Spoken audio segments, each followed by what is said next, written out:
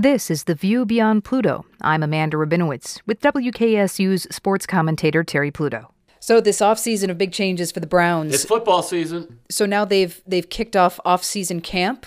Yes. That's a thing? April 1st, it's voluntary practices. Okay. Whereupon most players know you better show up. And Odell Beckham Jr., the big sign, is coming in. Right. The guy that they got in the big deal with the New York Giants, he's coming in, Beckham's top receiver. Mm-hmm. Meanwhile, we now have fans chanting Super Bowl. Now, Odell Beckham, when healthy, is probably one of the top receivers in the NFL. And if he stays healthy, but when the last 2 years, he's missed 16 of 32 games. He had a broken ankle in 2017, and then last year he missed the last 4 games of the season with a major quad injury. He also had some minor injuries earlier in his career. But if he's healthy, he's really good. Okay. And fans are very excited. And, he was not only a top receiver in New York, he's kind of a personality, he's a social media star, all that. Yeah.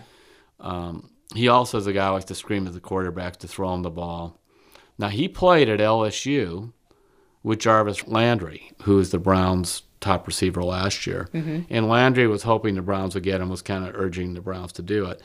And the receiver coach for the Browns is a guy named Adam Henry, who coached both Landry and Beckham at LSU. So the idea being that you have 2 strong personalities in Landry and Beckham who want the ball, but this coach can kind of referee and make it all work for Baker Mayfield. Mm-hmm. But the rising expectations, right, Amanda? I mean, Here we are April 1st, and it's all Browns all the time. Yeah, and it's playoffs, it's Super Bowl, it's all of that hype. Yes, and, it started with the Browns finishing last year by winning 5 of their last 8 games. They were 5-3 under interim coach Greg Williams, with Freddie Kitchens calling the plays. Kitchens promoted to head coach. Baker Mayfield, really did look like a very good quarterback in his last 8 games. Mm-hmm.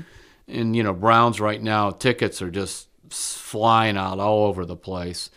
They could have you could have 5 primetime games in the evening. Mm-hmm. The Browns might have 5, I've heard. The thing that you just have to think about is, how many NFL games has Freddie Kitchens coached? 0. And this is going to be, a place with a lot of expectations and a lot of strong-willed, talented players. So that'll be a challenge for him.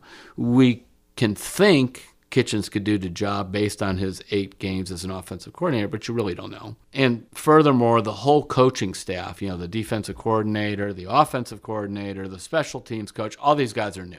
So they're all thrown together. And it may take a while for them to kind of make this work. All right, Terry, thanks. You're welcome, Amanda. That's The View Beyond Pluto with our sports commentator Terry Pluto. You can hear him each Wednesday morning on WKSU. I'm Amanda Rabinowitz.